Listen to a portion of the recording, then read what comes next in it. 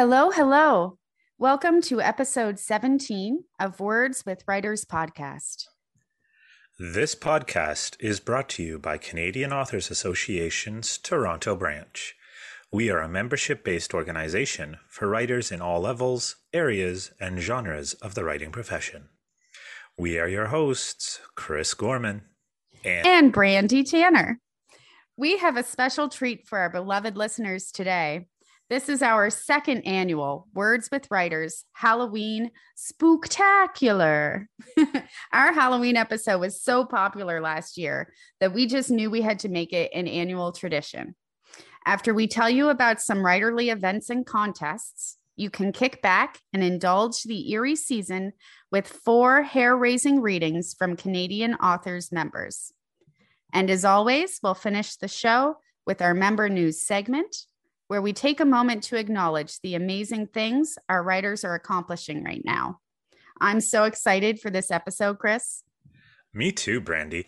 And that it's our second annual. That sounds so fun to say. I know, we have annual things now. It's very cool. Right? Oh, yeah. But yeah, this is going to be so much fun. So let's make this prelude quick, and then we'll launch right into our spine-chilling tales that our members have for us today. Some of you out there listening may have had the chance to join us on Thursday, October 28th for CAA Toronto's online event, Book Marketing 101 with the Idea Shop, where Chris Houston, the marketing guru of the Idea Shop, with over 20 years experience in the publishing industry, shared his tips for marketing novices and stories about his best marketing campaigns. Chris explained some ins and outs of book marketing and why it's important to let the world know that you have a unique book that they need to discover. Yeah, it was an informative and entertaining evening, and a big thanks goes to Chris Houston for providing us with his expertise. Our next event, which will again be held virtually through Zoom, is on Thursday, November 25th. It will be part annual general meeting from 7 to 7:30 and part National Novel Writing Month write-in from 7:30 to 9:30. The AGM portion of the evening will include a brief review of the Toronto branch's activities over the past year, a financial report, and an election of the Executive Committee for 2022. Canadian Authors Association Toronto members are encouraged to attend to help us make quorum. The National Novel Writing Month, or NaNoWriMo, write-in will be hosted by Chris and myself, plus Canadian Authors Toronto co-president J.F. Garrard. Each year on November 1st, hundreds of thousands of people around the world begin to write, determined to end the month with 50,000 words of a brand new novel. The NaNoWriMo site offers word counters, digital badges of encouragement, sponsored discounts, and community forums. Everyone in the Canadian Authors Association is invited to spend 2 hours dedicated to writing, even if you're not participating in NaNoWriMo. The purpose of this event is to either kickstart writing projects or to continue them. It is an informal evening designed to help us feed off each other's creative energies, and you are free to come and go for breaks as needed. We will be releasing the event details soon, complete with instructions on how to RSVP at canadianauthors.org/Toronto/events. We held a NaNoWriMo write-in last year, and it was a great way to get some writing done while spending time with like-minded people. So, Brandy, that about covers the event segment of the show, and now it's time to tell our listeners about some contest opportunities. First up, submissions for Room Magazine's 2021 Short Forms Contest are due by November 15th and is open to women, cisgender or transgender men, two-spirit, and non-binary people. Each entry can consist of 1 or 2 prose poems, flash fictions, or flash creative nonfiction works of up to 500 words. The entry fee is $35 for Canadian entries, plus $7 for each additional entry, for the chance to win 2 first prizes of $500 or an honorable mention prize of $50. All prizes include publication on RIM's website.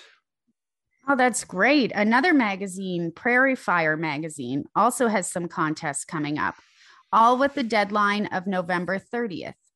The entry fee for each competition, the Prairie Fire Banff Center Bliss Carmen Poetry Award, the Short Fiction Contest, and the Creative Nonfiction Contest, are $32 per submission. The prize for each is a first prize of $1,250, a one-week residency in the Leighton Artist Studios at Banff Center, and a replica of poet Bliss Carman's silver and turquoise ring. There is also a second prize of $500 and a third prize of $250. You can see more details of these contests and many more on the contests and competitions page at canadianauthors.org. Thanks, Brandy. All right, so that wraps up the events and contests.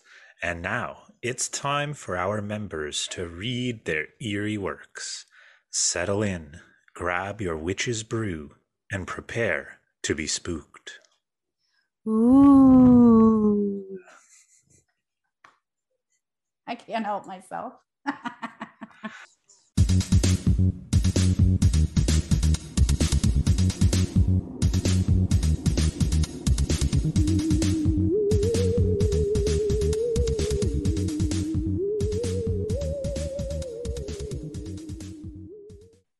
We are so happy to welcome to the show award-winning writer Suzanne Craig Wytock.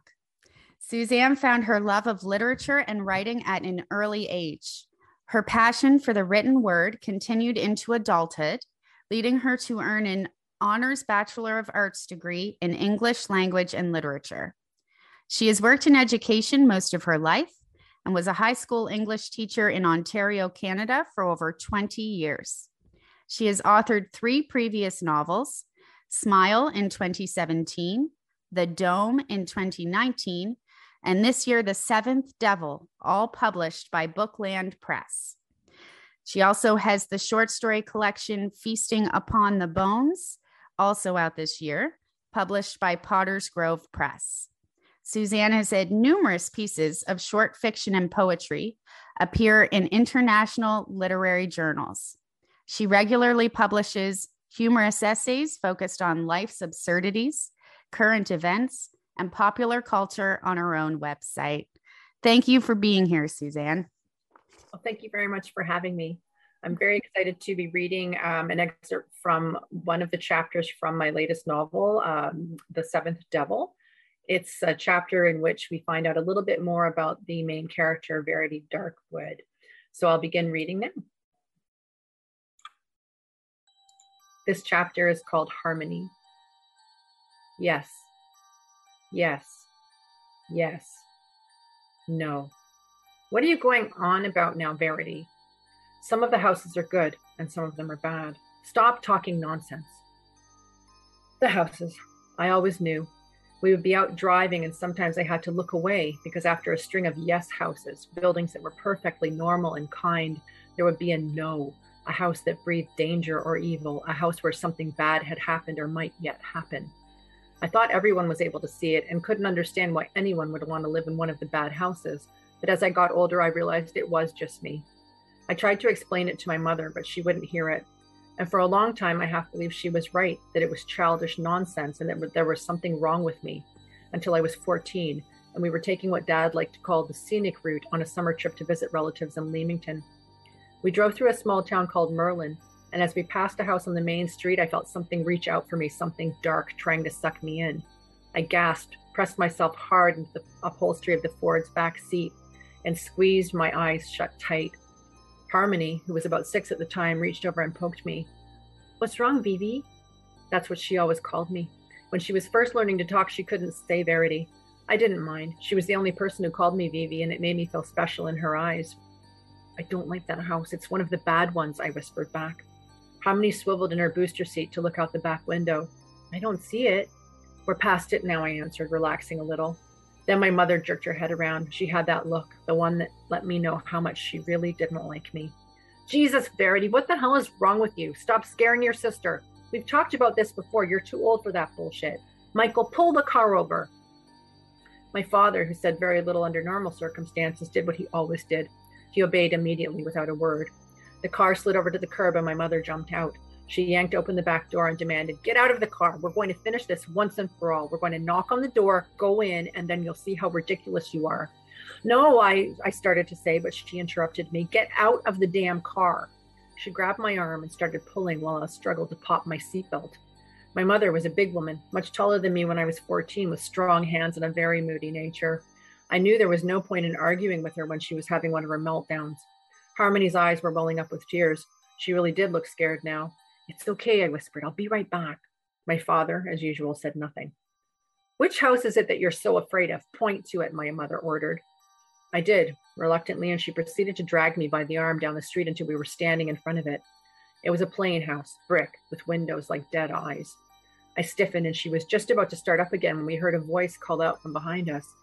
"Can I help you with something?" An elderly man stood on the curb across the street. He was about 75 years old, white hair, carrying a cane. He walked towards us, leaning on the cane and limping slightly. "No," my mother answered brusquely, "we're fine." "Well, if you want to take a picture, you better hurry up. The owners don't like looky-loos hanging around." I wasn't really paying attention, more concerned with the sharp mouth of the metal screen door, but my mother stared at him hard. "What are you talking about? Why would we want a picture?" "Oh, sorry," he said, gesturing at the house with his cane. "I thought maybe you were part of the fan club, for the chambermaid murders. Can't believe after all this time people still want to see the house where it happened." My mother blanched and loosened her grip on my arm. I wasn't really paying too much attention. I was fixated by the way the house seemed to breathe out foul air that spoke of terrible spaces inside, of harsh light, bare mattresses, chains, garbage, and death. My mother's voice finally broke through. "Verity," I said, "come on." And it shook me out of the nightmare. I looked at the old man blankly. Suddenly he grinned, and his face changed from kindly to fiendish. "He stabbed her and then beat her to death," he whispered. His voice sounded thick and wet, like he was gargling blood, and his eyes flashed yellow. "Why don't you go in and see?" I stifled the scream that was building in my throat and turned to watch my mother, who was storming down the sidewalk towards the car. When I looked at the old man again, he seemed bewildered but normal. You have a nice day," he said, his voice shaking a little. Then he turned and limped back across the street. I walked to the car quickly, got in, and buckled my seatbelt, not saying a word to anyone. My mother just stared straight ahead in silence as well. Dad sighed, a put-upon sound that hurt me more than he could ever know. Harmony reached out her tiny hand and placed it on top of mine. I smiled at her weakly, and she smiled back, a little gap-toothed smile that I still dream about. That fall, she disappeared.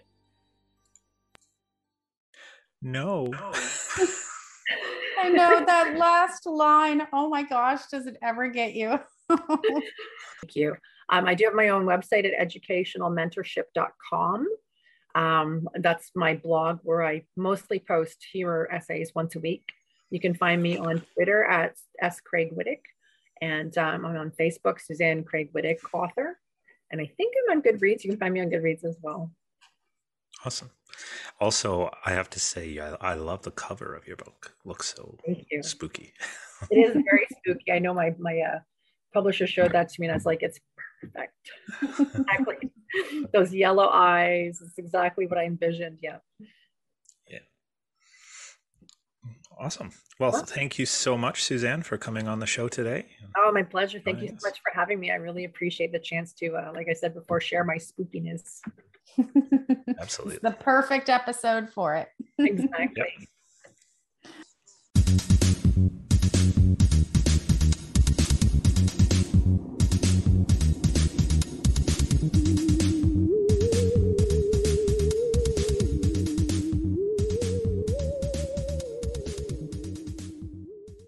Our next guest today is June Rogers.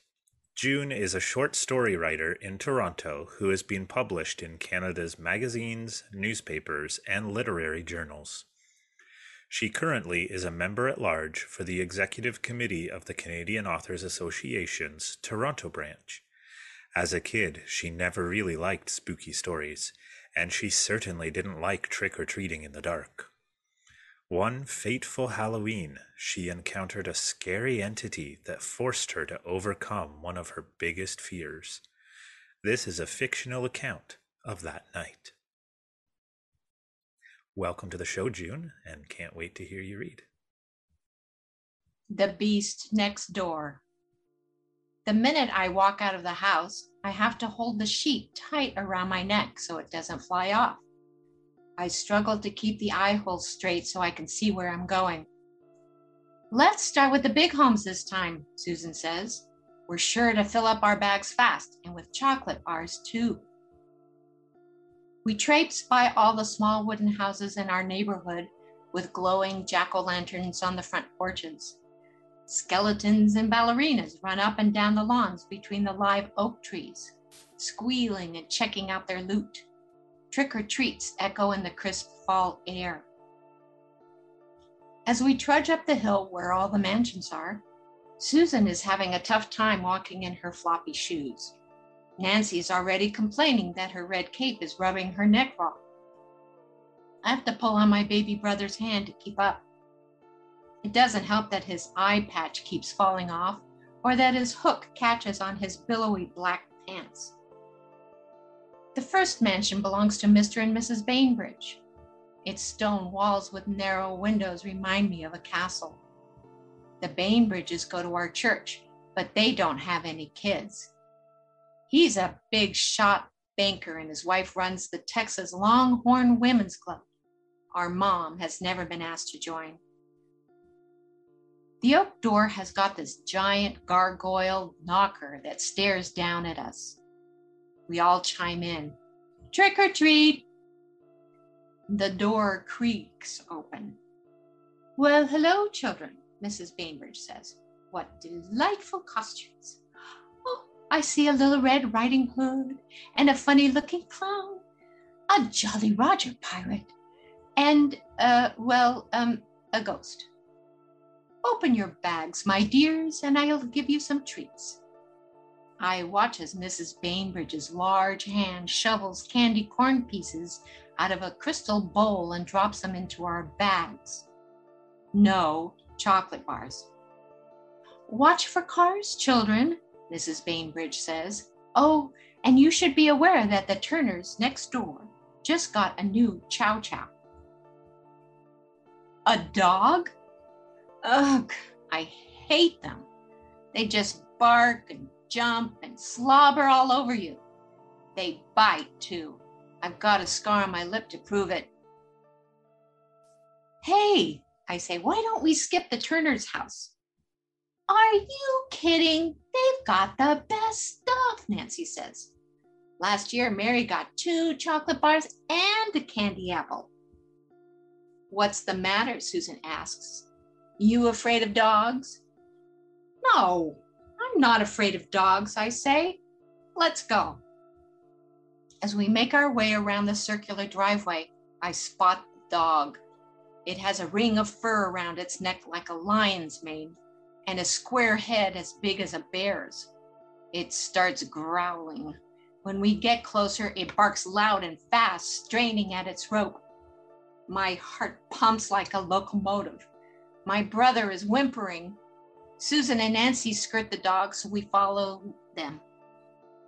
When we're only about 5 feet away from the front door, the rope snaps and the dog runs at us. Susan and Nancy scream, and my brother lets go of my hand and hightails it down the driveway. I freeze. But then I remember what my mom told me when I got bit on the lip. Whatever you do, Gail, don't run from a dog. Just turn your back on it. So that's what I do, pulling the ghost sheet tight around my body. It stops in its tracks and barks like crazy. I can feel its hot breath on my legs. I close my eyes and pray, Dear God, please make your creature go away.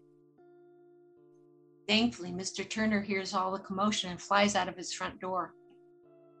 Con, stop barking, and grabs it by the collar. I'm so sorry, he says. We don't know much about dogs. It was a mistake to have Con out here, especially on Halloween night. Let me put him in the backyard and I'll get you some candy, okay? Okay, Mr. Turner, I say. I see Susan, Nancy, and my brother peeking out from behind a holly bush. I wave at them to join me. When Mr. Turner comes back, sure enough, he has a plate full of candy apples and a bowl of chocolate bars too. Thanks, Mr. Turner, we all say. We walk back to the street, happy about our yummy new treats. Gosh, Gail, you really aren't afraid of dogs, Susan says. I could never have done what you did. Well, I say, it helps when you're a scary ghost. That was great. Thank you, June. That was a really good story. And I like that she/you overcame your fears on Halloween night, which is a night about fears, right? So that's awesome. There's just something about giant knockers on doors that has a special kind of eerie. Mm-hmm. Well, certainly a gargoyle. I hate gargoyles. They are so spooky looking. They are. I have to agree. Absolutely. Thank you so much for being on the show, June. You're welcome, Brandy.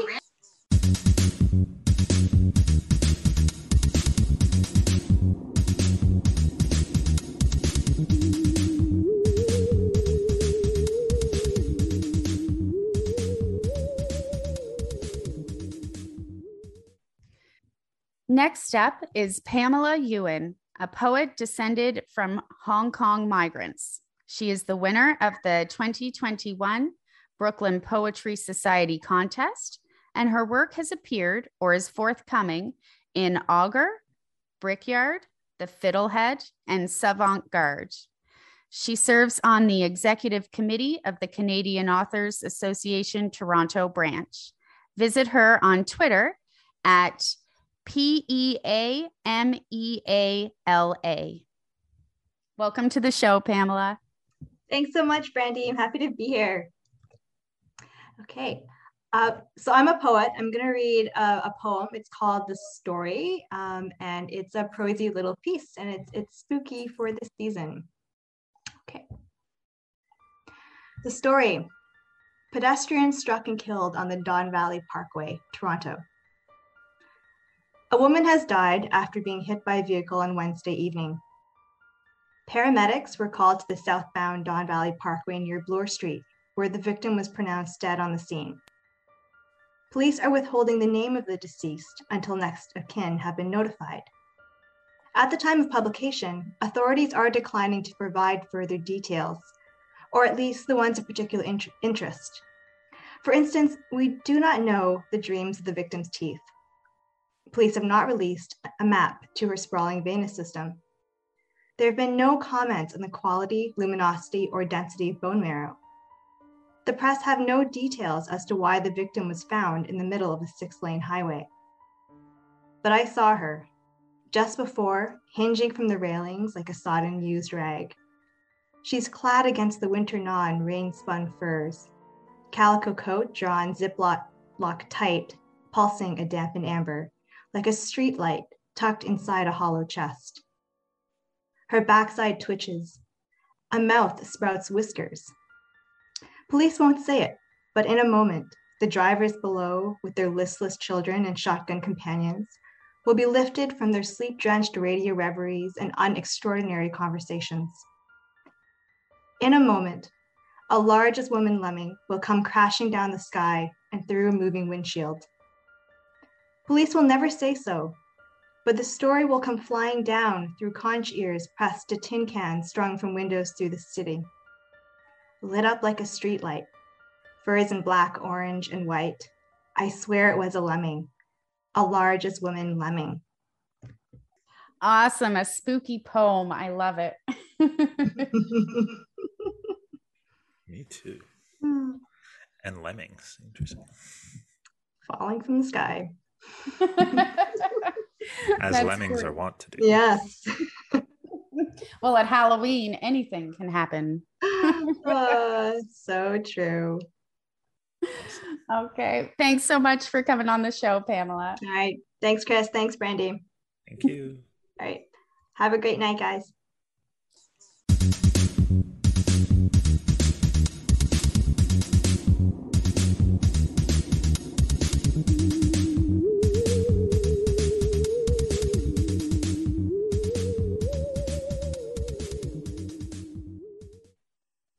Our next guest this evening is Tanya Liebert. Tanya shares a birthday with Simeon Daniel and Ray Bradbury, which may tell you a little something about her. She is a 2017 and 2018 Riesling nominee and has been long-listed in the 2015 Carter V. Cooper Vanderbilt Exile Short Fiction Competition. Her fiction is used in the Nissi Shawls workshops and in Tanarive Du's Black Horror course at UCLA, the latter of which featured Jordan Peele as a guest lecturer to demonstrate code switching. She is also an editor at The Expanse magazine. You can find her blogging at www.tanya.ca or on Twitter at SomeSillyWowzer. Or you can join her Patreon at www.patreon.com/Tanya Liebert. Tanya, looking forward to hearing what you have to read this month. Oh, it's going to be a good one.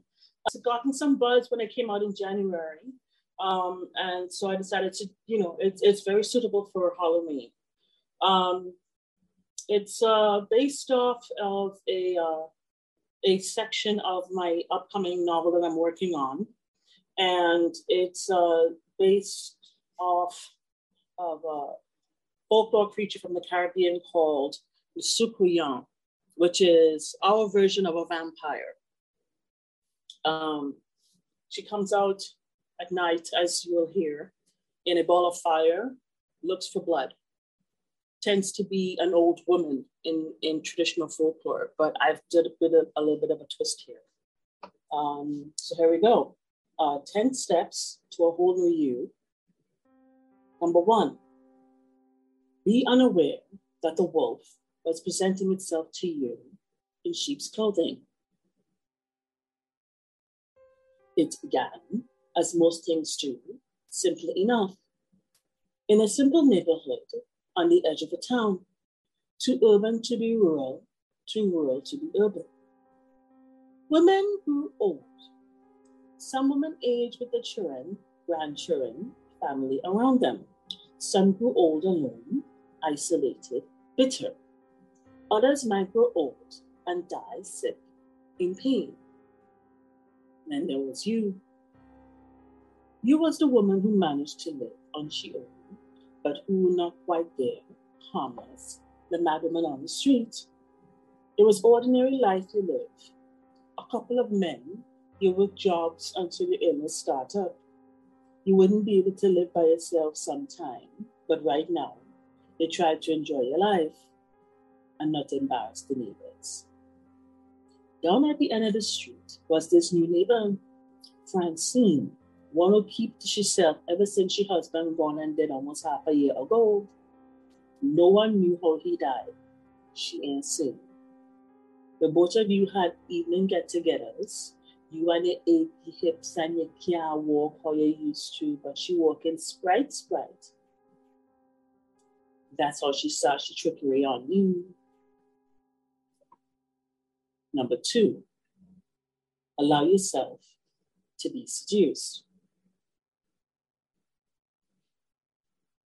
One evening, when Francine was over, you're busy trying to crochet a doily. You used to enjoy it before, but now you're having trouble focusing. She started by acting as if she's talking about she old folklore studies. She tell you she studied some liberal arts at UE, but the folklore that interests she the most is the one about the Sukuyan. She quote to you, if the Sukuyan draw out too much blood from her victim, it is believed that the victim will die and become a Sukuyan herself, or else perish entirely, leaving her killer to assume her skin. She asks you if you believe in the supernatural. They say you ain't know. The older one gets, the more one know, and the questions start coming to mind. She say if the supernatural is real, then other things can be true, you know? They say like what? I ain't she. She say like cures for diseases and, you say and, she say imagine if there were ways to fix what ails you. What would you do if you were able to fix your mind? You pretending to have a thicker skin than you do right then. Say to she, cool and calm. It would be nice. You ask she if she would have kids. If eyes were the windows to the soul, the skin she owned. He, longing, and something else, deeper, curious. You should have taken it as a warning. But even in your best days, your mind not completely sound, and the clearest sight is hindsight. It have only so much you could get from them honey-toned eyes. Number 3, don't resist the carrot that dangled enticingly before you.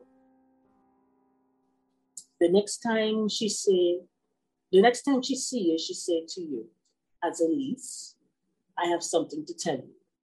What, you say? She says she is superior. What, you say? Then you laugh. No. Good one, France. She fingers start to glow, and she burn a circle into the wood at the edge of the arm of the chair. All the hairs all over you stood on edge, boy. You find yourself standing up. She calm. All she do is tilt she head, gesture with she other hand, and say to you, don't worry. Come on, take a seat. She say how she mean to help you. How the discussion Olia had the other day could be as true for you as it was already for her. She say how she ain't have no aching joints and she mind clear. She say how Olia could talk more, but it have to be at her place, how the old folklores have it wrong. You still in shock. You think, you say, okay, sure. She get up to go and say Olia will talk tomorrow. She say, see you tomorrow, as Elise. From the gate. You should have run then, but your poor brain not only still processing what it just seen, it was also buzzing with possibilities. And that's where I'm going to end. It's at fantasymagazine.com. The whole thing. Awesome. That was amazing. Oh, that was so cool. Thank you so much, Tanya. All right. If our listeners want to read the rest of it, we can go to fantasymagazine.com and look you up. Well, thanks a lot, Tanya. No problem. Have a good evening. You too. Bye-bye. Bye-bye.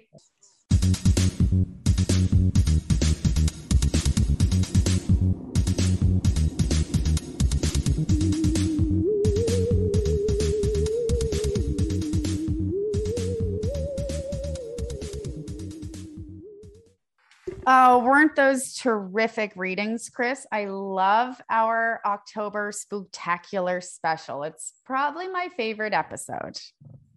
Me too. I shouldn't have favorites. I know. But I love Halloween. I can't help it. Everyone loves a good horror story. Well, maybe not everyone, actually. A lot of people don't, but I do. Fair enough. We love Halloween, and we hope our listeners this month also loved the spooky stories tonight. Right. I have one quick spooky story that I have to tell you because it happened last night, actually. So we have a house guest for 2 weeks and visiting from the States. So we're sitting in the living room, and I think our place, right? It's got the sliding glass doors and leads out to the forest, right? And it's very dark at night. Very eerie setting, yes. Yeah. So anyway, we were watching a movie called The Host, which is came out, I think this year, I think it was this year. And it's about a seance via Zoom, set during the quarantine.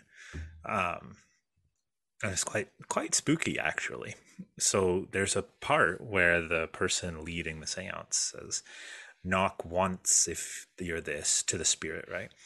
And knock twice if you're this. And then the movie goes silent, and then there's knock, knock, knock. And I'm sitting on the couch and I look at, and I'm like, I think that sounded really real. And was that our door? Which is right behind the TV. And he's like, I think so. And our guest is sitting there, able to see outside. And you can see his face go pale, right? Because on the other side of the door, you can just see this. We had an outdoor light on that was slightly blue. And so you can see this face pressed up against the door. It's cast in like this blue halo. And he muffled a swear word that I can't say on the air. And then because it was impeccable timing, but it turned out to be my mother visiting at 8:45 p.m. in the dark without so much of a message, which she never does. And she just happened to knock at exactly the right time to absolutely terrify all of us.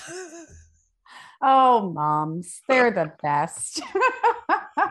She knew, like she has a sixth sense. She knew now's the time to scare the pants right off these guys. Absolutely. Couldn't have timed it better had she tried. Oh, that's good. Okay, well, lovely listeners, before we head out, we do have some news from our members. One of today's guests, Suzanne Craig Wytock, has had a busy summer. Her debut short story collection, Feasting Upon the Bones, was released in July by Potter's Grove Press.